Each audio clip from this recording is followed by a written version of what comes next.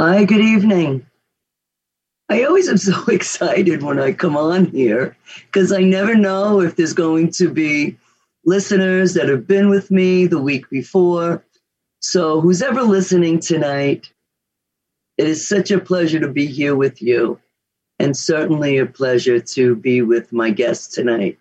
So, I'm Dr. Georgianne Dow, and you are joining us on a journey through into awareness. And I have a very special guest tonight, an incredible woman that wrote a book by the name of 100 Pennies. I have a copy here.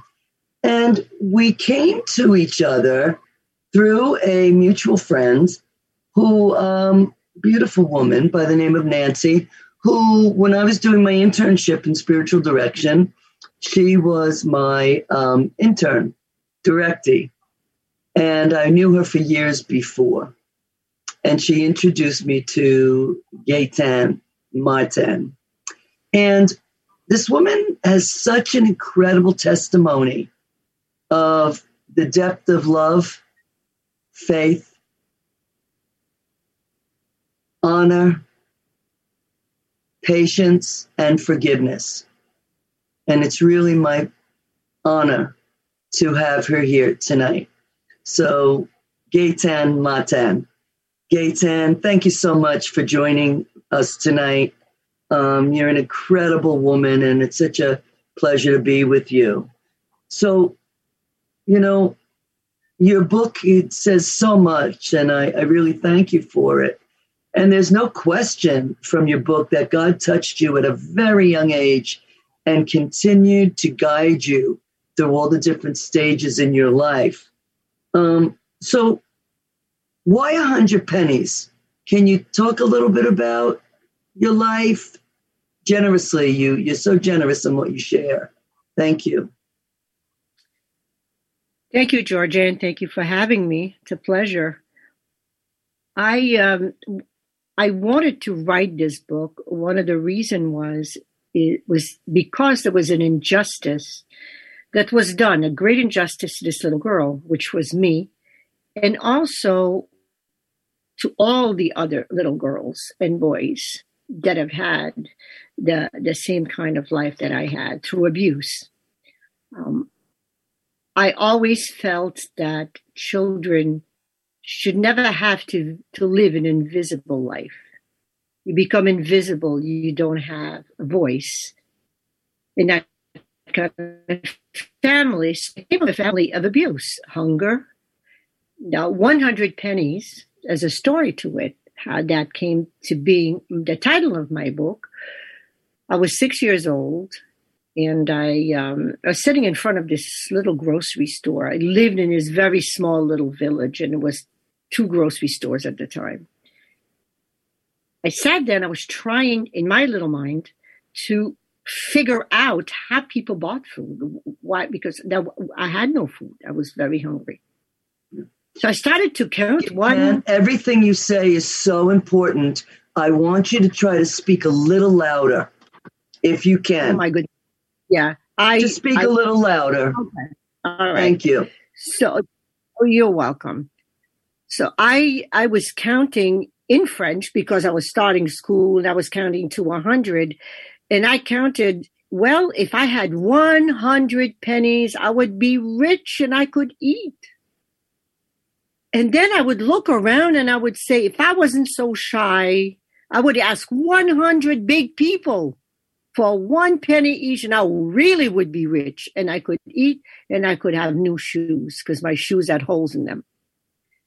That's how 100 pennies came to being my title. It's my hunger, the hunger part of my life. My brother and I were very hungry. We were not a little hungry. Some days there was no food at all. This beautiful woman that I see now, again, as God's grace, my brother and I, we used to go and sit in her kitchen lunchtime every time we would smell food cooking. And she would never, ever ask anything. We would not ask her anything. She literally would feed my brother and I, and then feed her family. we would leave and we would be full until the next time. So you were born in Canada. You were brought up in Canada in a very small town, and you had there were 9 children. Yes. Mm-hmm. Right. Yes. So, and it was you and your brother that were fed by this woman because there wasn't enough food and there was extreme poverty. Yes. Yeah, we lived very, very poor, very poor. At the time, there was only 4 children. My mother had, there was my sister, my brother, and only 4. And then later on, my mother had 5 children, one after the other. So that's how we became 9 children in our family. The last 5 children, my siblings, they didn't go hungry. But first 4 of us, we did. We didn't have any food. What was going on there? Where was your father? Can you talk about that? My father. Yeah. Sorry. No, please go ahead. My father, I have 2 sides to my life. My father was a lumberjack, an alcoholic, periodic alcoholic. He didn't write or read. He was illiterate. He was very, very poor. And his family lived American cigarettes. That's how they lived. My father came from an incestuous family. So he brought that into our lives. So I was sexually abused by him. Yes. There's always repeat. Whatever we're brought up around, yes, we bring into our lives unless it can be healed. Unless it's healed, which like yours is. But your dad's obviously wasn't, and he made you the subject of that abuse, correct? Yeah, my father was very violent. He had been also very abused as a child. Later on, obviously, through my journey, I got to see that more. Follow that pattern, even more violent. And he beat up my mother. He beat up everybody. He didn't work much. That's why we had nothing to eat. But he was a hunter. He used to hunt deer and wildlife. And when we did have food, a lot of times that's what we ate. My mother would cook that with no spices, believe me, nothing, just that kind of food. Okay, Tam, what I found amazing in what I've read in your book was that your father would announce to everyone that he was going to go out drinking. He would binge. He would come home. He was enraged. He would look to beat up your mother, be cursing, looking for her. She would hide. Everyone, all the children, yourself, your mom were terrorized. Your father would pass out, sleep, and then the next morning, everyone would get up and go and eat together like nothing happened. It was really quite something.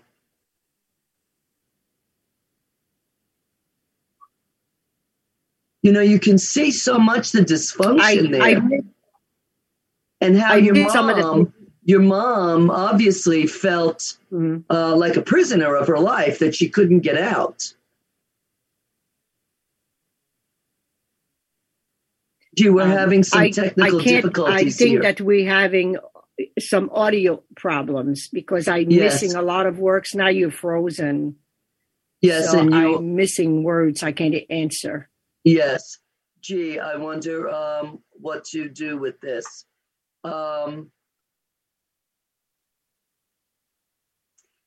Okay, so I'm hearing that, I'm hearing that your internet is a little unstable, so you should probably disconnect and come back in again. Can you hear me? Now I can. Now it's... Okay. So we're going to go on a break and then come back. And in the meantime, Gatan, you're going to disconnect from the radio station and show, shut it down and come back on and try that. Okay, I just changed the network now, and it's going to work. Okay, I don't know. I was just told by audio to have you shut down completely and come back on. Okay, all right then. Okay, sorry everyone. We'll be right back. We're going to take a break. Thank you. You're listening to Talk Radio NYC at www.talkradio.nyc. Now broadcasting 24 hours a day.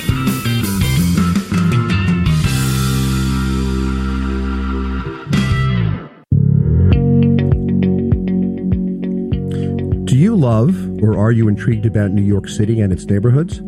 I'm Jeff Goodman, host of Rediscovering New York, a weekly show that showcases New York's history and its extraordinary neighborhoods. Every Tuesday live at 7 p.m., we focus on a particular neighborhood and explore its history, its vibe, its feel, and its energy. Tune in live every Tuesday at 7 p.m. on talkradio.nyc. Are you a conscious co-creator? Are you on a quest to raise your vibration and your consciousness? I'm Sam Leibowitz, your conscious consultant, and on my show, The Conscious Consultant Hour, Awakening Humanity, we will touch upon all these topics and more. Listen live at our new time on Thursdays at 12 noon Eastern Time. That's The Conscious Consultant Hour, Awakening Humanity, Thursdays 12 noon on talkradio.nyc.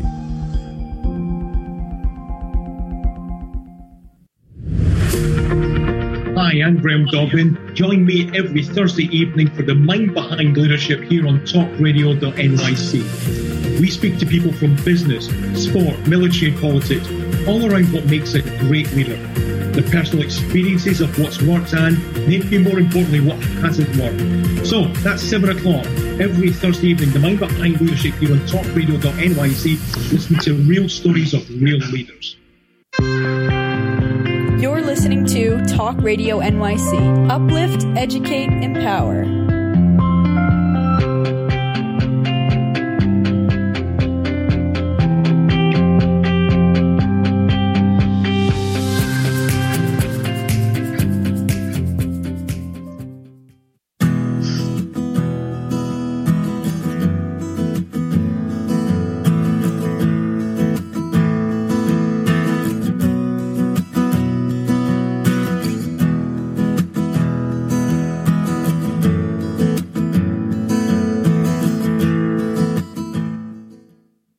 Hi, welcome back.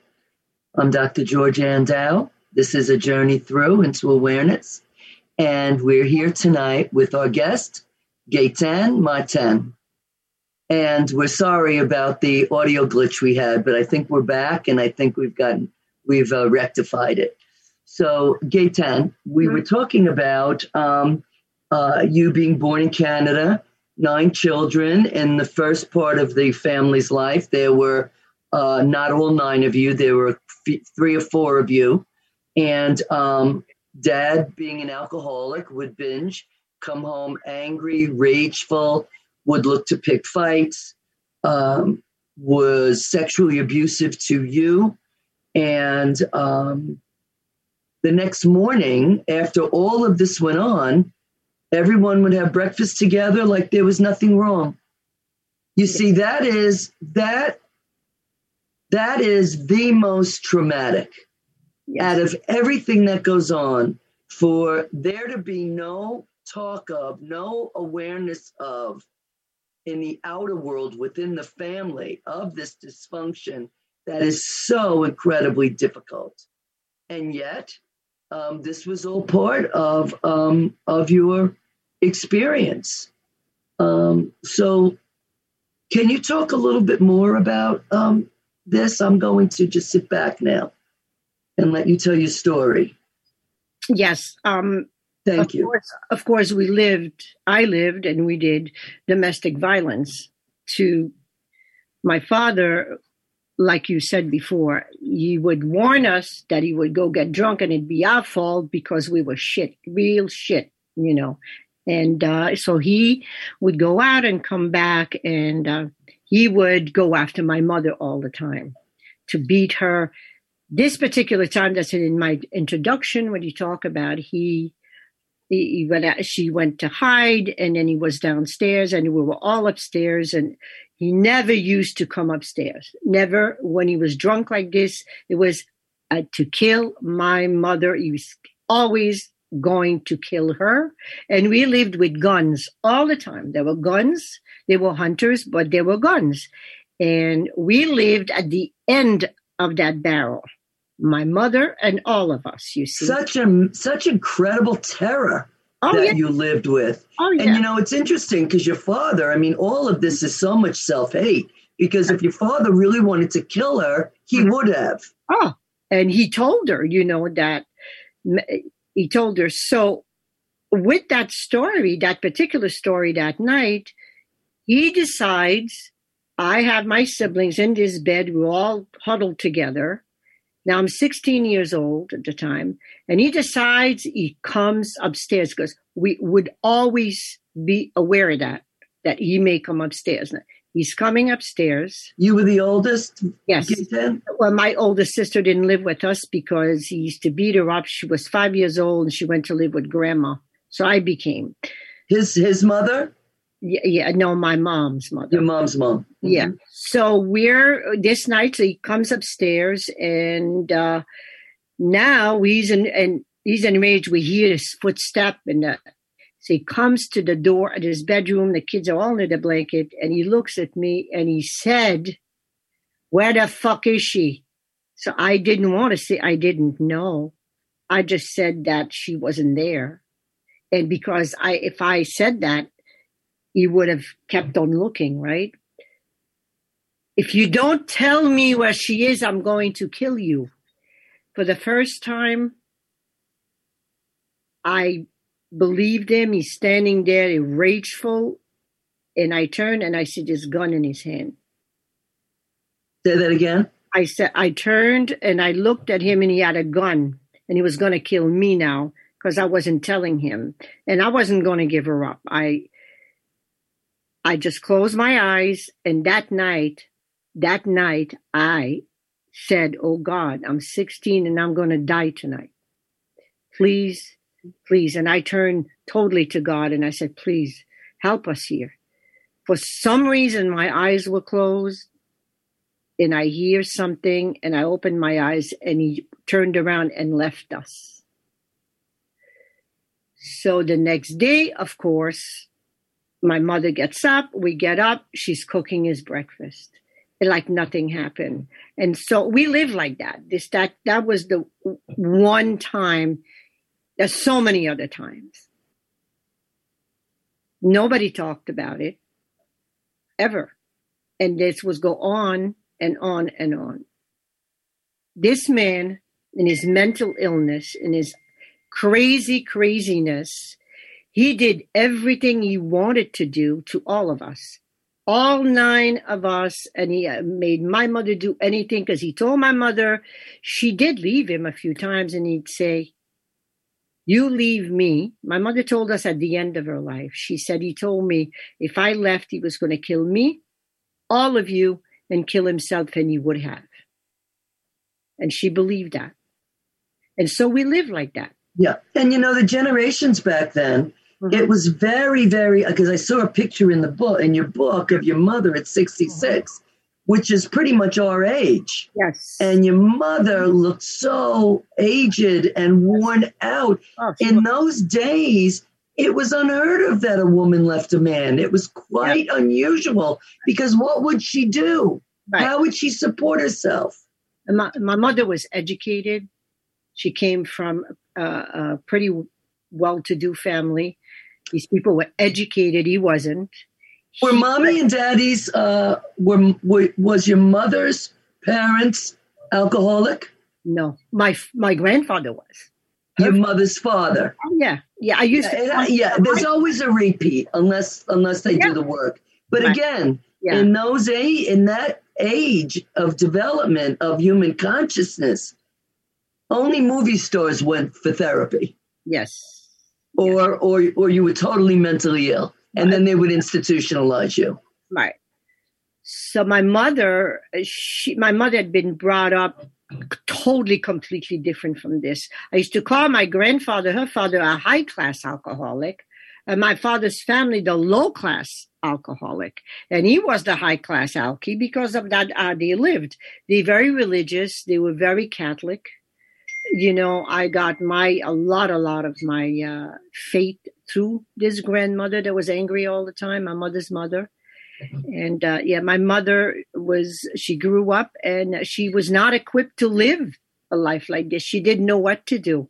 My mother was a very sweet, kind, loving, gentle human being that had to become a whole lot of the stuff that he made her do because he was going to kill her. It just there was no out of this. You know, I was sexually abused by him. I was his favorite.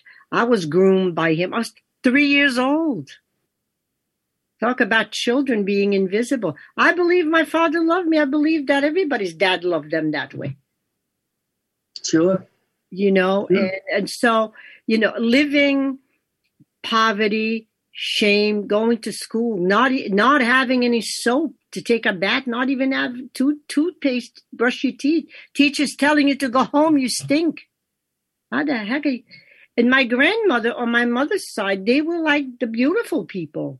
And we looked, you know, we were so poor. We're dirt poor, you know. Grandma and grandpa, your mother's parents, they didn't provide any financial help or sustenance for... They did for a while. But this was a bottomless pit there. That was, you know, these people could have given every single thing in the world that they had. It would have never been enough. And these two people eventually would have had nothing. And we still would have had nothing, you know. And so very, very early child, little girl. I was very happy little girl. I love my mom. I love my dad, so I thought.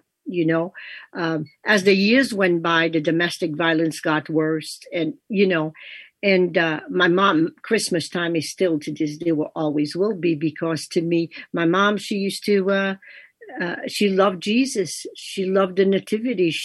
I remember she used to tell us all the names of all the kings and all that, and taught us to pray, and she was a kind, beautiful woman. Mommy is still alive? No, she died. She was only 67.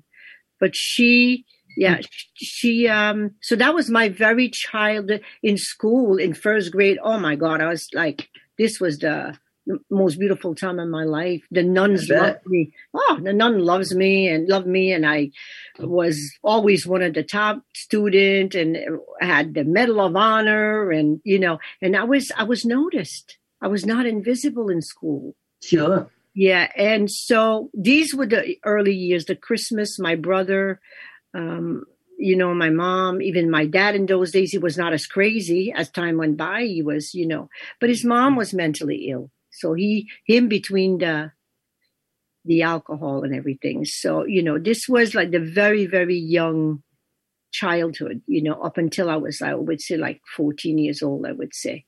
And things got worse, of course, you know, and there were like times. And again, I had a faith. I used to see Mom cry. I used to run to that little church every day, sit there in front of that Blessed Mother statue and say, please, please, please make Mommy stop crying. Please make Mommy stop crying. Make all of that bad stuff stop. You know, I knew all of this was wrong. That life, I was that young. I knew that life was wrong. And so, yeah, until I was about 11, I would say, and then at 11, you know, things started to happen where I had pivotal things started to happen in my life. Say that again. At 11? Yeah, at 11, I spent the summer with my mother's sister and my uncle, a beautiful man. I love him so much. Anyway, he's passed away. That summer, I spent with them, and they lived up north in Canada, and my uncle, he had a little girl, and she was only a year old, and I noticed how he was treating her. He didn't treat her the way my father did. He didn't take her secret places. He didn't, I would like kind of look around what he did with her. He would hold her, but he wouldn't do anything my father did. So you were able to see a contrast. See, all of a sudden, something inside, I knew, oh boy, this is really wrong. Oh boy, what am I going to do? Oh, and this was like a knowing. I had no words for it, but I knew this was bad. I went home at the end of the summer, and then I was so scared of him. All of a sudden, I was very, very scared of him because I knew what he was going to do. And he did. He came to me, I was crying, and he comes to comfort me, and I knew what he was going to do. And so for the first time ever, I disassociated. Now, for the people that don't know what disassociating is, the not being there. Right. You make it go away because you can't, and that happens with children and people of trauma. This kind of trauma, correct? And it was easy for you to do because you were brought up feeling invisible. Yeah. So it was easier for you to learn to do that for yourself. Right. And that continued this disassociation. Yes, that's right. And it was a tool that I used that at the time, thank goodness, that saved my sanity. But you asked me what he did to me. I didn't know. I didn't remember. That's what disassociating means. You're not there. In my therapy, oh my God, years later, when this beautiful woman worked with me, and she tried to tell me what this was, and I couldn't, it was so difficult. So, but over the years, obviously, to this day, disassociating, that's what I did, you see. And so I was 11. And then from 11 to 14, now I have friends. I love people. Yeah, that's a very, very good point that you just brought up, that whatever we're brought up around, how we handle it as children saved us. It saves us. We don't judge ourselves with it. It saved us.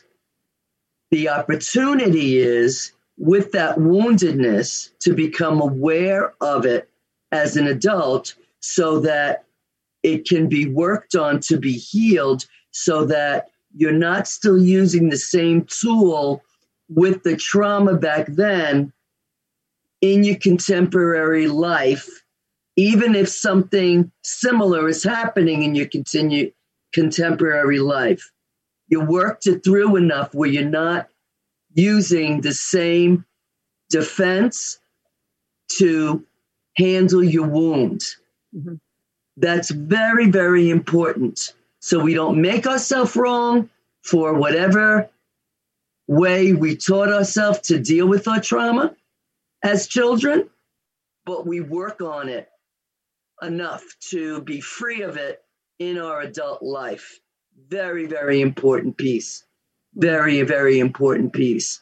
And we're going to be taking a break in 1 minute. But I'm sure that you've had many, many years of treatment for you to be able to get to the other side of this. Yes. Because I know that you are a holy woman, and I look forward to everyone hearing from you about your spiritual journey in the center of all of this. Thank you, Getan. So we're here tonight with Getan Martin and Dr. Georgianne Dow, and this is A Journey Through, and we'll be right back. Thank you so much. You're listening to Talk Radio NYC. Uplift, educate, empower.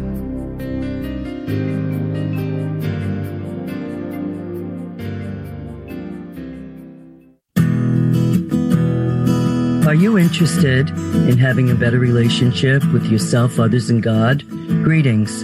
I'm your host, Dr. Georgianne Dow, for the show A Journey Through into Awareness. On my show, we journey into the awareness that the mind of God is the true seat of our personal consciousness. We join together each Monday at 7 p.m., so tune in on Talk Radio NYC.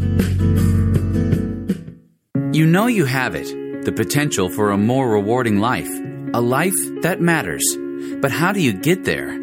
The answer is in a best-selling book by the coach of the successful and wealthy, Ken D. Foster, The Courage to Change Everything, Daily Strategies and Wisdom to Awaken Your Hidden Genius and Transform Your Life. With this powerful yet amazingly simple daily guide, your future is in your hands. You will be empowered to unlock your potential, bring out your true gifts, increase your wealth, and take your life and business to a new level. Get your life-transforming copy of Ken D. Foster's The Courage to Change Everything by going to couragetochange.us.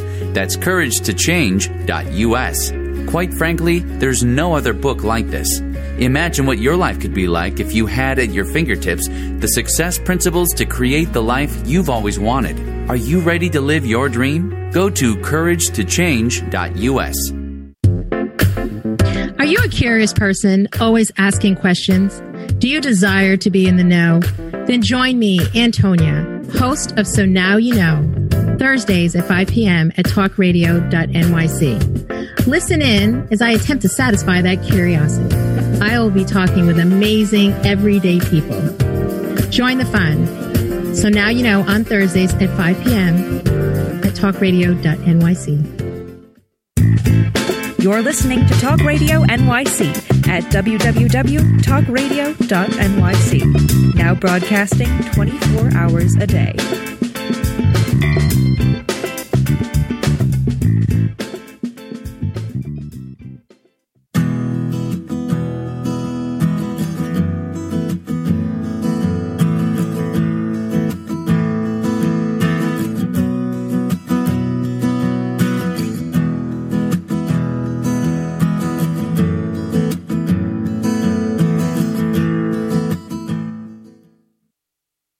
Welcome back to A Journey Through with Dr. George Andow and Gaetan Martin.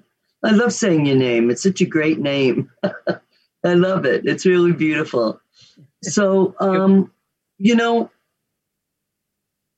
it's amazing what God does with trauma. It's amazing what God does with pain if we bring God into it. So I know, from your book that all of this, that you found your way through all of this into forgiveness. And certainly there's no way that you could have done that on your own without your relationship with God.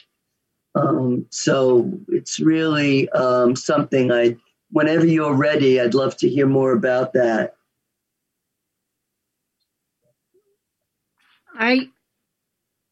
I have to say, from the very beginning of my life, I always knew this. This was very, very clear that there was another life. There was no one that could have ever changed my mind about that. No matter what happened, I would pick myself up, and I knew I was going to this other life. My faith. What do you mean by other life? You mean transcending from here, this earth plane, or you mean from what you were brought up in to another life here on the earth plane? From what I knew that I had to break that generational curse or whatever, darkness that had happened.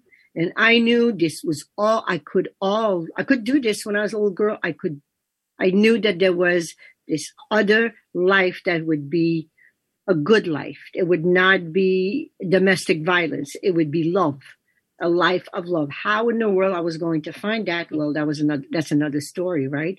But I did, because I'm living it today.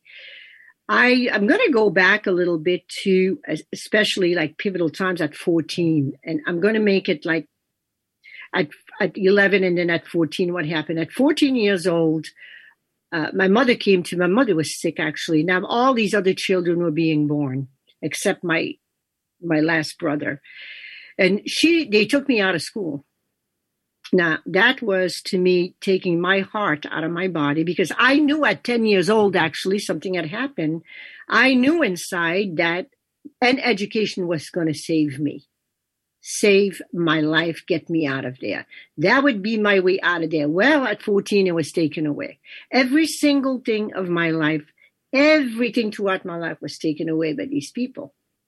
So comes that time, priest comes to the house, said to my mother, you cannot take this child out of school like this.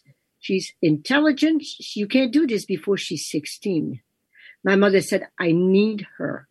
The word need to this day is difficult for me to need, right? So my mother came to me and said, Gitan, now there was 4 in diapers or whatever. If you don't stay here and help me be with these kids, they were all going to the orphanage or they will be going to their to their godparents. Now, here I am. What an amazing burden to place on you at such a young age, or any age. Yes. You didn't bear these children. Oh, my goodness, Gitan. Yeah. So then my thought to make myself again, that very loving place inside. Okay, I fell apart inside, and then I got myself up. And I believe this is all God's strength in me. I cannot ever deny that. So I pick up again, and I say, okay, this is horrible. But my siblings, those siblings will not go hungry. I will feed them. Not like me and my brother-in-law, they're not going to be hungry. Now, here I am. I'm taking this on, taking care of my mother. He's drinking. He's doing whatever he's doing. Now, by that time, with bootlegging, we have guys all over this house saying all kinds of comments about my body. I was a teenager. I mean, So I stayed there. A year or so later, we opened this little canteen. It's in my book. I have a smile on because that canteen was fantastic for me because all of my friends, my Canadian friends that are listening to me tonight that I love with all my heart to this day, my angels behind the scene, they didn't know. Again, these are all people that God had put in my life. Yes, without question. But all of them, a whole bunch of them are same age, right? They would come to that canteen every night. Without a jukebox, the Beatles, we carried on. We had so much fun. My friend Andrea, oh my gosh, she's throughout my book. I know she's listening, God, did we laugh. But they didn't know what was happening to me after they left. That I was being sexually abused by him. That I was being abused by him. They didn't know that. I never told anybody. Why do you think you kept it to yourself? Oh, he would have killed me. So at 14, I told him, the time I guess I didn't associate, I said, you stop this. I'm going to tell I. He said, you can't tell. Nobody's going to believe you. You're a liar. I go, really? I'll run away. Now, this is a big one. Oh, yes, he said, I'll find you anywhere in the world and I will kill you. And I believe that. I carried this with me until therapy years later in New York. Okay. So this was 14, 15, 16 with these beautiful people. In the meantime, taking care of my mother, bootlegging, waitress, cooking, take all of it. Okay. Talk about strength. That I know where that comes from today more than ever, and the courage. But the one thing for me, my siblings weren't hungry. Okay. Because I worked. I fed them. I was 15 or whatever. Then 16 years old come, my friend Andrea, I go out with her, another incredible gift that was given to me. That particular night, I go out with her, and we lived next door, and I could see my father in the kitchen downstairs waiting for me all night long. I was his property, you see. So we had gone out. I ran away. I had to run away to go out and have fun sometimes. I go home the next day, and he calls me a whore because he was waiting for me, right? So I screamed at him, and I told him how much I hated him for the first time. And do you know, there you go. For some reason, at that moment, I knew how much of a coward he was, and I knew I was leaving. And I knew I was leaving and changing country, changing language. All of this, I knew all of this inside. And I would know when. And this was as real as we sitting here. So that gave me hope to keep going until that time came. It was another big pivotal, and I knew. He comes 18 years old, I meet my husband. Get married at 19, come to New York. So my life in Canada, my life with my siblings and everything ended when I was 18. Physically, obviously, very much disassociated. I couldn't leave my siblings and feeling all of this. I would not have been able to.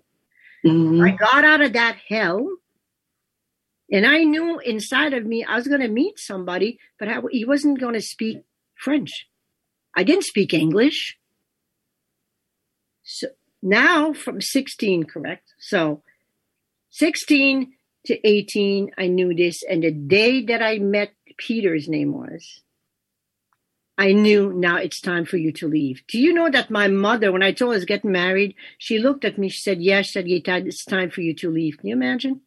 Yeah. Gaytan, what did now your mother obviously put so much of her emotional needs into you, was asking you unconsciously to carry her life. Now that you were leaving, what did she do? All of a sudden now she had strength, or the children were old enough now? No, they weren't. My little brother was 4 or 5, and my mother had a major heart attack. She almost died. This woman, do you see, she could not. No one in this world can live this kind of abuse and survive it. Nobody.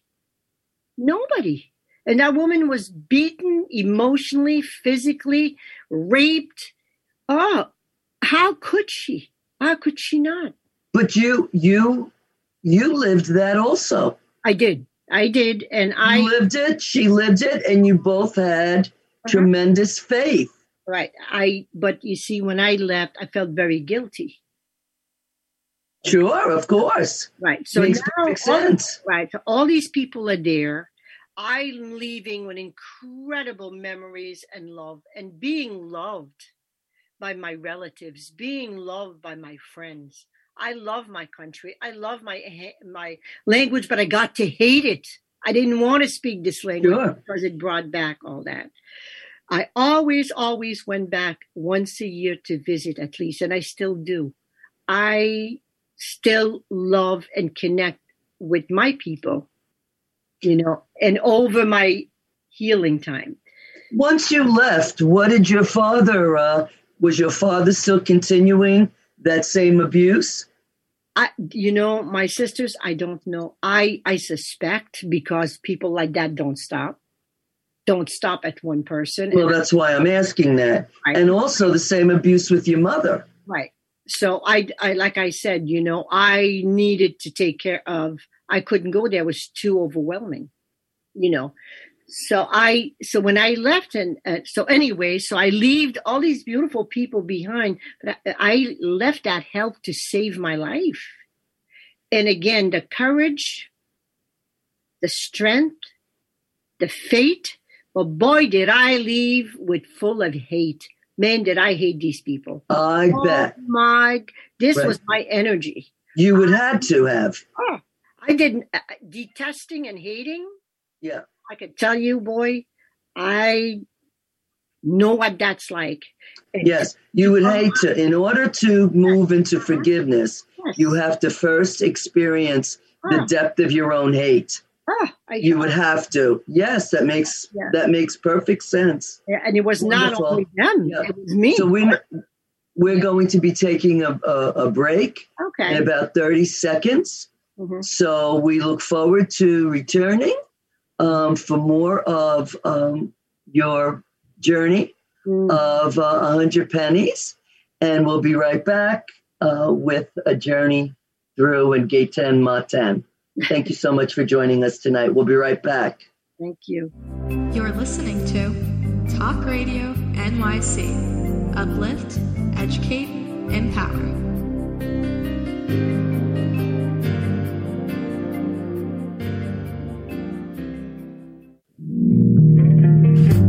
small business trying to navigate the COVID-19 related employment laws? Hello, I'm Eric Sauver, employment law business law attorney and host of the new radio show, Employment Law Today. On my show, we'll have guests to discuss the common employment law challenges business owners are facing during these trying times. Tune in on Tuesday evenings from 5 p.m. to 6 p.m. Eastern Time on talkradio.nyc.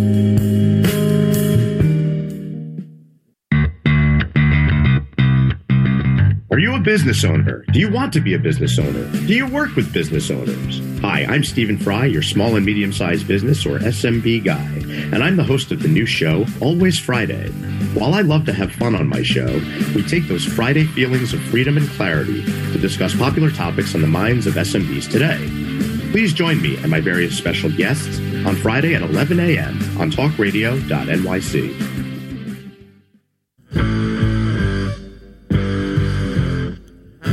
Do you run or are ready to open your own business? Hi, I'm Jeremiah Fox. I've been operating and opening small business for the last 25 years, and I'm the host of the new show, The Entrepreneurial Web.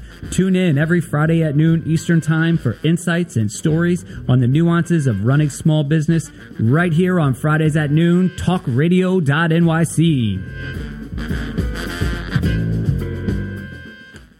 You're listening to Talk Radio NYC at www.talkradio.nyc. Now broadcasting 24 hours a day.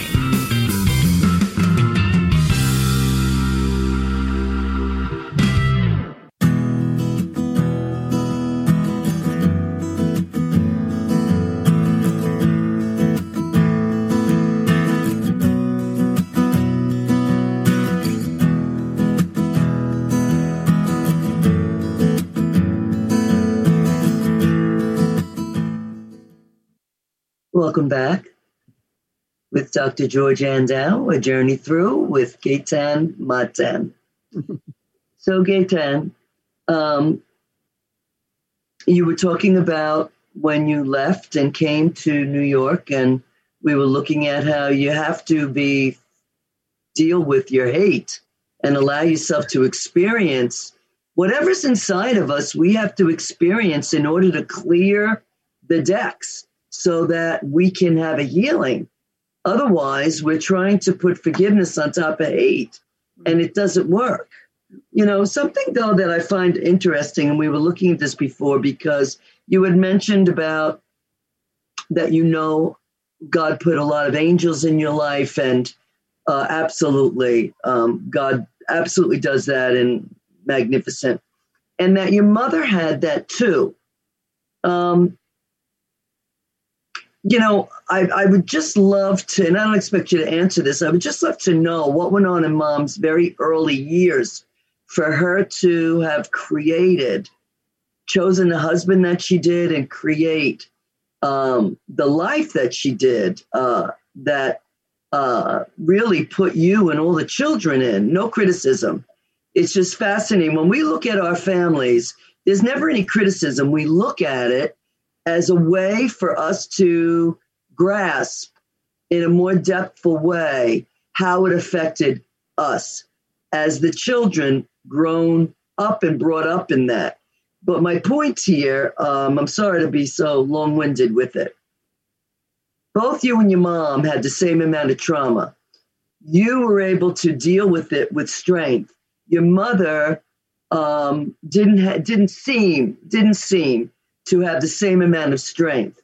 And what I want to say about that to our listeners is, when you are, because you had mentioned, Gaytan, that your mom was brought up with wealth and, you know, some affluence in education. When your mom being brought up in an environment where she was taken care of well, that many times takes away from the child becoming an adult ability to really be strong and fight for themselves and stand up and build something for themselves. That power. You know, yes, God gives us that. But you see, you were born in this. So from the very time you were a little girl pre-talking, you had to develop that level of continued power that God gave you. You had to build it to survive. And that's the big difference between you and your mom. Mm-hmm. Yeah, I would say. So I just wanted to mention that to the listeners, just to maybe give some clarity to that.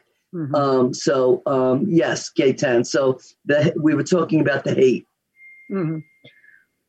Well,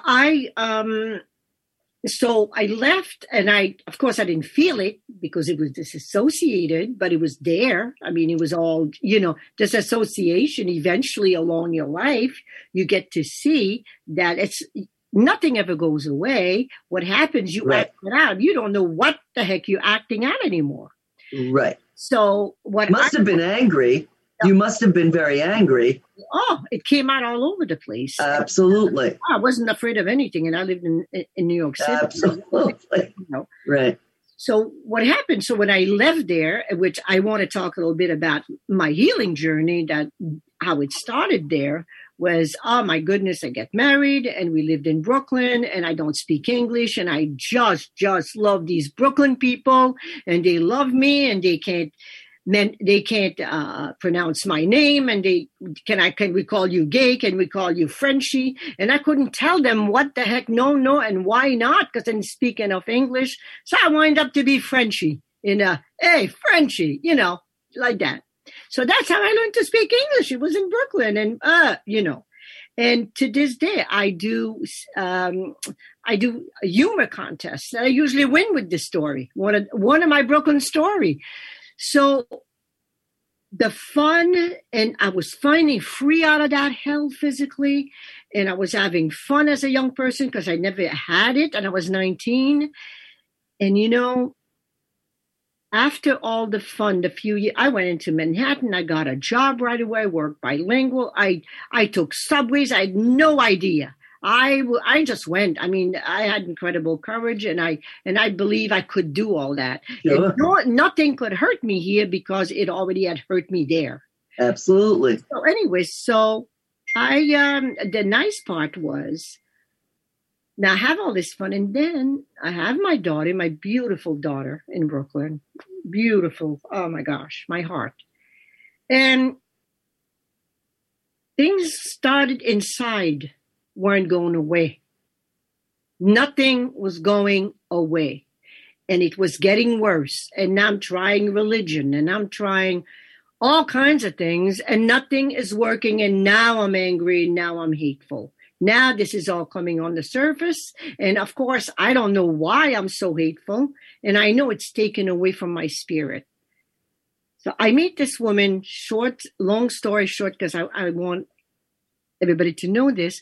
I met this lovely lady, and my ex-husband was an alcoholic, and I didn't know because he only drank beer, so I thought. And this woman, Rita tells me and this is the man that you were married to at this time? He's right now. Okay.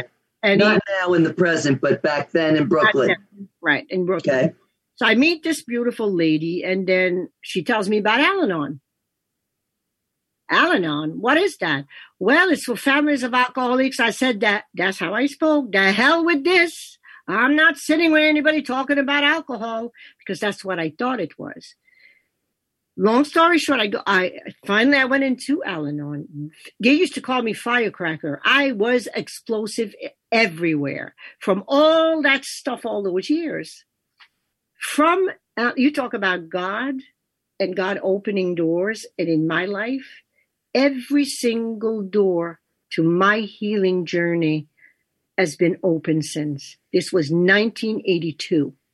I went to Al-Anon. I met this beautiful lady that told me about this incredible therapist that I disclosed sexual abuse to. Ramona Crediotis, in my book I talk about. That woman saved my sanity, saved my life. Ramona was a gentle giant, a gentle, beautiful human being, and also as a therapist. Yes, and I just want to mention, because we have so much here, so much incredible material I'd love to cover. We have about 3 minutes till the end of the show. Oh boy, okay. So I know. I just want to mention that, and I just want to say probably a 2-second prayer. So go ahead. So then from there,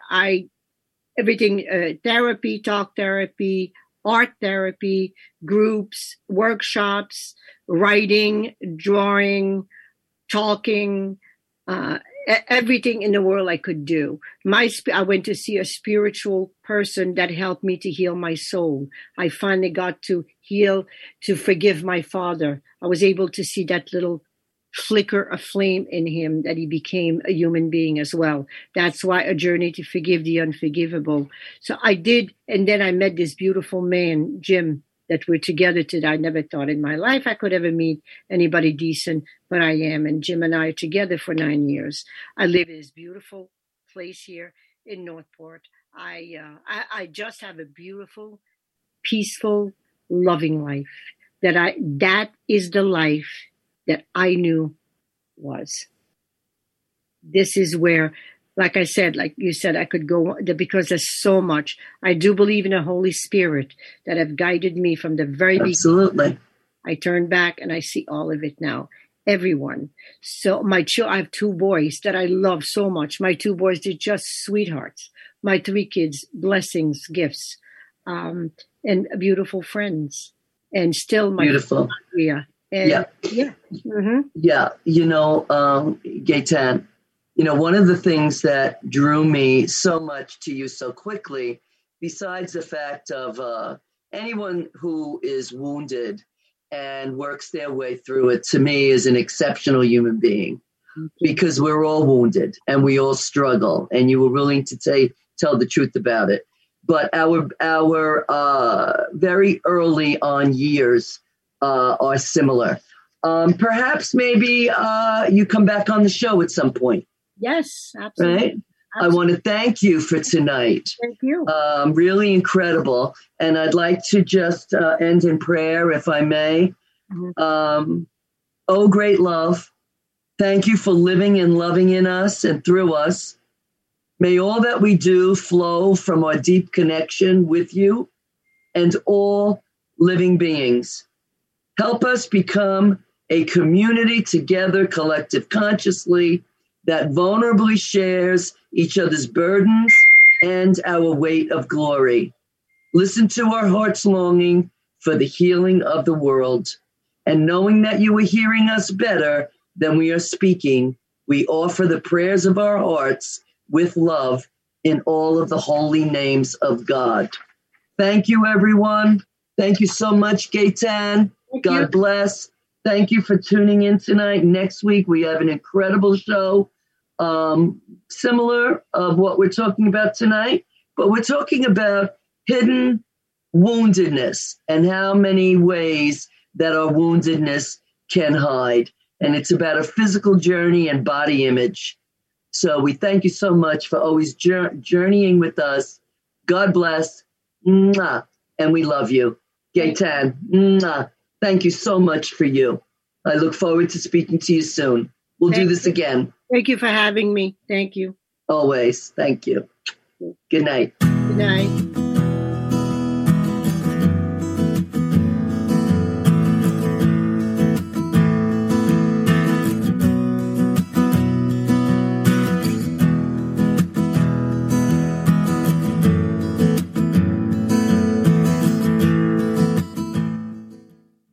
You're listening to Talk Radio NYC at www.talkradio.nyc. Now broadcasting 24 hours a day.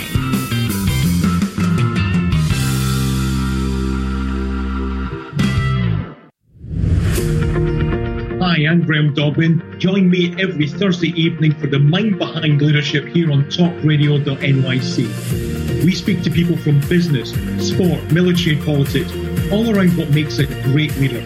The personal experiences of what's worked and, maybe more importantly, what hasn't worked. So, that's 7 o'clock every Thursday evening, the Mind Behind Leadership here on talkradio.nyc. Listen to real stories of real leaders. Do you love or are you intrigued about New York City and its neighborhoods? I'm Jeff Goodman, host of Rediscovering New York, a weekly show that showcases New York's history and its extraordinary neighborhoods. Every Tuesday live at 7 p.m., we focus on a particular neighborhood and explore its history, its vibe, its feel, and its energy. Tune in live every Tuesday at 7 p.m. on talkradio.nyc. Are you a curious person, always asking questions? Do you desire to be in the know? Then join me, Antonia, host of So Now You Know, Thursdays at 5 p.m. at talkradio.nyc. Listen in as I attempt to satisfy that curiosity. I will be talking with amazing, everyday people. Join the fun. So Now You Know on Thursdays at 5 p.m. at talkradio.nyc. Hey, all you listeners, looking to boost your business? Why not advertise on Talk Radio NYC with very reasonable rates? Interested? Simply send us a message on our website, talkradio.nyc.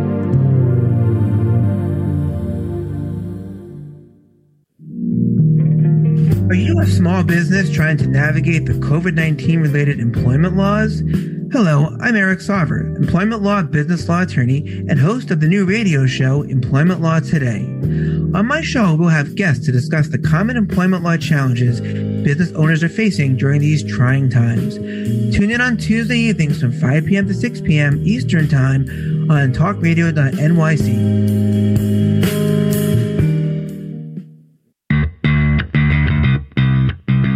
Are you a business owner? Do you want to be a business owner? Do you work with business owners? Hi, I'm Stephen Fry, your small and medium-sized business or SMB guy, and I'm the host of the new show, Always Friday.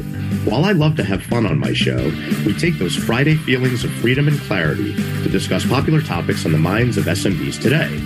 Please join me and my various special guests on Friday at 11 a.m. on talkradio.nyc. You're listening to Talk Radio NYC. Uplift, educate, empower.